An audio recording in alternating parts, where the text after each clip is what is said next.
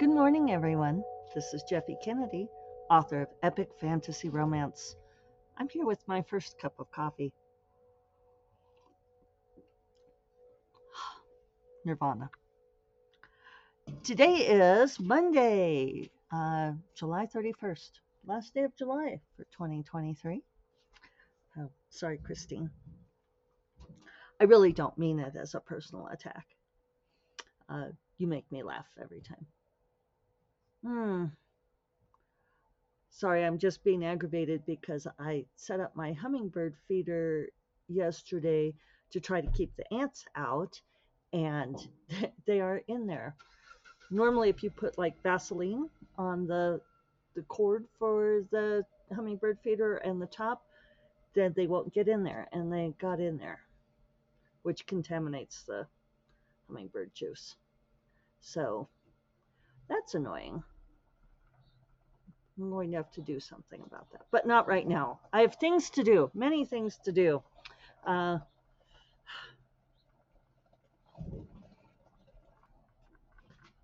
Probably what I have to do is move the location of the hummingbird feeder. It seems like once they find it, it's really hard to keep them from refinding it, from going back to it. Anyway, that's not why you're here. Who knows why you're here, but it's not for the problem of ants and hummingbird feeders. So, yeah, I had a busy weekend. um, I did get to see Barbie, and I am just so happy to report that Barbie was awesome. uh, it was every bit as subversive and smart and amazing as people were saying it was, as we had hoped that it would be. Uh, I had never realized how awful the song Push is by Matchbox 20, but that's featured in the show. But it's so much about the patriarchy and about when you try to carve out a place for women. Highly recommend. It really is just amazing. And there's an amazing sense of female empowerment to it too. So now I just want to go around saying to everyone, "Hi, Barbie," um, and "Hi, Barbie" is, if you haven't seen it, and this isn't a spoiler, but like the whole "Hi, Barbie" thing is like everyone in Barbie land, all the women are Barbies, and there are all sorts of different kinds of Barbies. But by saying "Hi, Barbie," it's just kind of like this celebration of I see the beautiful woman in you. And it was really cool to watch a movie that was like entirely about celebrating what's amazing about women. So, what was the other thing I was going to say about it? The whole "Hi, Barbie" thing. I'll probably think of it. Uh, yeah. So I did that. I ran a lot of errands. I went to a great yoga class. Oh, Killian's out here with me. If you saw him, if you're on video, he went by in the background there. Hi, kitten. Yeah. So, and then yesterday we went fishing. I dealt with some, a lot of business stuff, not enough. I have a couple of things I have to get done today besides revising the book. I need to turn in something that I promised to write for the Bubonicon conference at the end of August. Uh, and here's an ant on my laptop. That's one of the things about not having the rain, the ongoing drought, is the ant populations really proliferate. Like, as if having it be hot and dry isn't annoying enough, we have to have ants everywhere.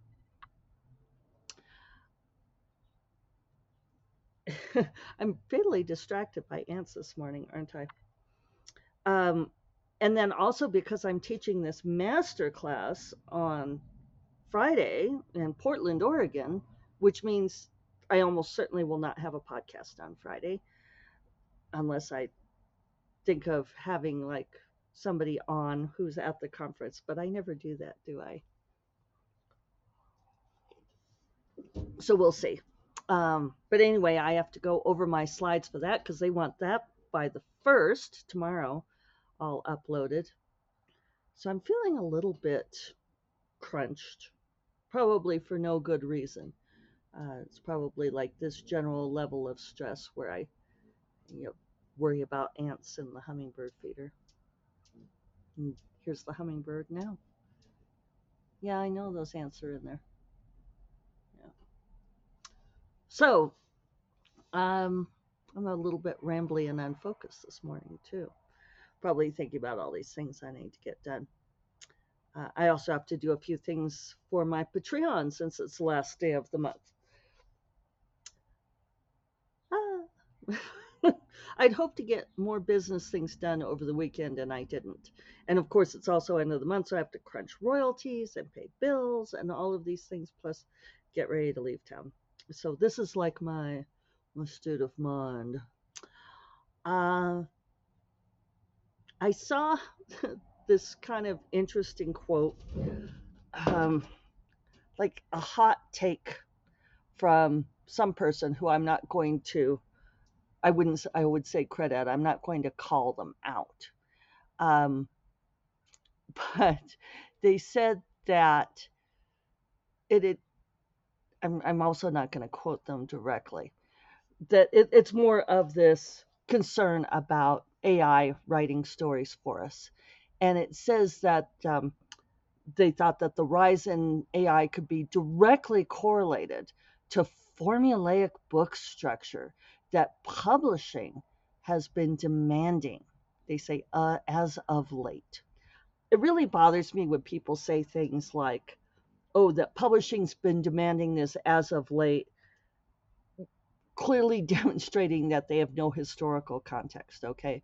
Because then they go on to say, um, from the 3 act structure to the hero's journey, these are mechanical methods of writing.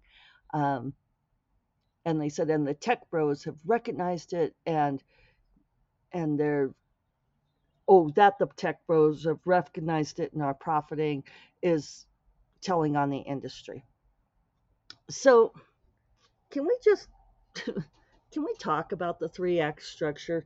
Uh, I mean, I know that it's an intellectual pose to act like the 3 act structure is somehow formulaic, and saying that publishing is demanding it as of late shows kind of this rather shocking ignorance, maybe, of the fact that the 3 act structure has been around as long as Western storytelling has been around. Now, I freely acknowledge that it is a very Western storytelling structure, and there are other cultures, uh, like the Asian cultures and, um, sort of the overall Russian cultures, probably a lot of the African storytelling styles. Those have different structures. But the Western 3 act structure goes back to the ancient Greeks. It goes back to Plato. It goes back to, uh, the original, telling oral tales and acts and that sort of thing. Not acts. Boy, I am a little bit fuzzy this morning. Plays, theater. There's a reason why theater is set up into acts, and even though most of them seem like they're 2 acts, I mean, we could really delve into this, but the 3 act structure is not some kind of formula, I guess. I'm just trying to think of a better word than that writers are forced into in some way. uh I don't know if you can hear this hummingbird, but he's making all kinds of noise. Little Rufus hummingbird. Yeah, I know those ants are on there. This is not 3 act structure unless podcast. So the thing is it's not, when we say formula, people use that word so scathingly. And it's not it's not a bad thing. It's a feature, not a bug.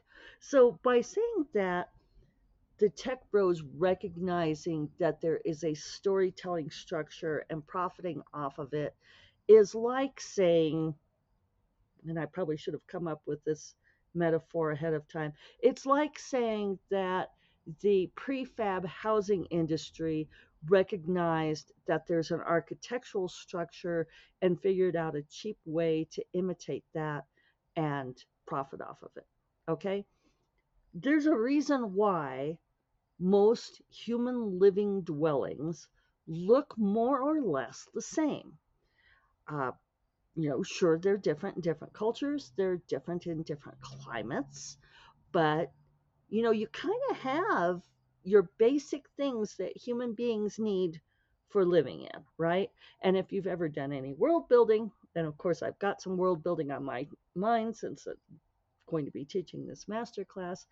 When you think about world building and even when you create like amazing places for people to live in, there are certain constraints, right? If you will. Maybe constraint is the wrong word. There's a formula, there's a structure to it, right? Human beings, for places that we live in, we like to have some walls to hold up a roof to keep the elements off of it in an attempt to control the interior climate of the house. It's one of the reasons to have a dwelling. Um, there's usually a place for us to sleep because this is what we do. We have our dwellings so that we can have a safe and protected place to sleep. Very often, there is some sort of food preparation area. If you have more communal living, there might be a central food preparation area and not within the dwellings themselves. There's going to be some kind of way to bathe ourselves because we usually perform our hygiene in private, and it's uh, easy to do that in the same places that we dwell. Could be that there's like a central hygiene, you know, depends. But you're going to have doors, you're going to have ways to go in and out of the house.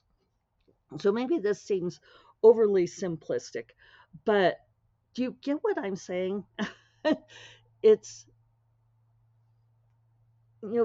maybe we have windows that we want to look out because we want to check to see if it's dangerous before we open the door, or because we don't like being shut in. I don't like being shut in. I like a lot of windows. I want to be able to see out. So, anyway, when we tell stories, we expect there to be a beginning, a middle, and an end. Okay? And this is essentially what the three act structure is. Um, it's setting up the story, setting up the stakes, telling the story, finishing it off. It's it's really no more formulaic than that. And saying that the publishing industry is somehow demanding that we wedge stories into this structure, it's like saying that the housing industry is forcing contractors into building houses with doors. It's just absurd. This is part of human culture. Uh,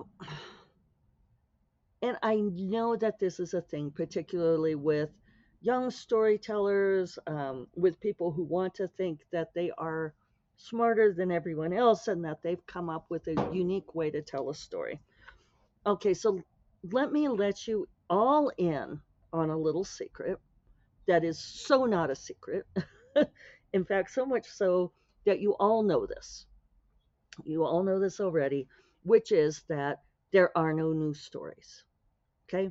There are no news stories. It's the same, people say, "Oh, well, it's the same 6 plots or it's the same 7, I don't know." It doesn't really matter. Because then they can't exactly say what they are. But the thing is, we don't tell stories or listen to or read stories in order to get something that's totally different than any kind of storytelling structure we've ever experienced before. That is not how you make your story unique. You make your story unique by telling it from your voice. And voice is the thing that AI will never be able to imitate because this comes from a human being. And I don't understand why this is so difficult for people to get.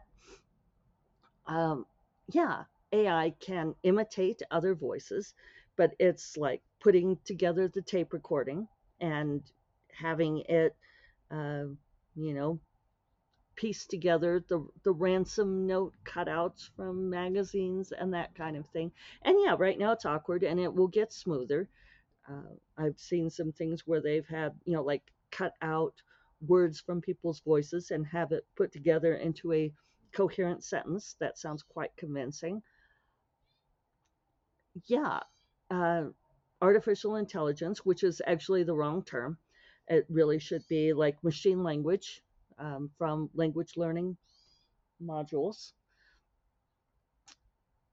It's it's imitating and echoing, but it's not coming up with this, um, the story that you're telling from your voice.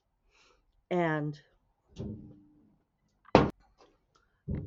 the best explanation that I've ever gotten for voice came from Jane Ann Krentz and Susan Elizabeth Phillips when they have given their talk on the secrets of the best-selling sisterhood, is that your voice comes from your beliefs.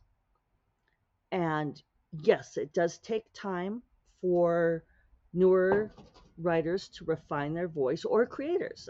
Voice is something that is very, um, I want to say particular to the person. Um, it, Voice is something that takes a while, or I'm sorry, this is what I was going to say. My thoughts are so scattered today. uh, Voice is something that belongs to all kinds of creators, right? We talk about it in writing, but you can hear it in songwriters. When I teach voice, I use Taylor Swift as an example because Taylor Swift has a very distinctive songwriting voice that goes beyond her singing voice. And I've been talking about her for a very long time. Just so you all know, longtime listeners know that I've been a Swiftie before it was cool to be a Swiftie. Um, so yeah, your voice comes from your beliefs. The reason that it takes a while to refine your voice as a creator is because one of the greatest challenges is for us to get what's up here in our heads onto the page. Let's stick with writers for the moment. Getting the book to say the same thing that we are hearing in our heads is a huge challenge. And I think a lot of newbie writers don't necessarily understand that because they think because it's in their head that it's on the page. I was giving critique to someone, helping an author with describing her book, and she had said something like, that her heroine only cared about, being on the cheerleading squad and getting the attention of the handsome captain of the football team. And I'd given her the feedback. Because we talked a little bit about who her heroine was, who was then going to be going and doing very smart and adventurous things.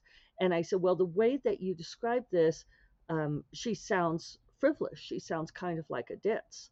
And she said, well, but she's not.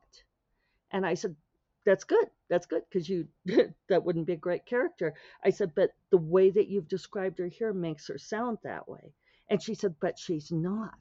And I'm like, I understand. I understand. But you have not translated that to the page. And it's really it's difficult to get this across because you don't want to be unkind. I never want to be unkind. But at the same time, sometimes it's like I don't know how to get this through your head that because it's in your mind does not mean it's on the page. And that's why you have to spend a lot of time refining voice. but your voice is yours. That comes from you as a human creator, and is not something that can be counterfeited. The way that you tell the story. And I'm not talking about whether or not you use Hero's Journey. If you like Hero's Journey, use Hero's Journey. There are useful things about it. There's some shitty things about it, but there's also some really useful things in Hero's Journey, because it is a way of looking at people growing through attempting some kind of quest. It's the kind of tale that we tell each other. If you listen to the stories that people tell each other about stuff that's happened in other people's lives, we love stories of the underdog triumphing, right? Why is that? It's not because publishing is forcing us to love that kind of story. So, I won't keep going on about this, but yeah, I would just love to have people stop talking about how the 3x structure is some sort of dangerous formula. Uh, it's just a tool, folks. It's just a tool, and don't worry about things like changing. Like, oh, you can't use 3x structure because then you'll sound like an AI. No, no. Write your story, write your truth, and that will come through. I will talk to you all next Monday, most likely. You all have a great week.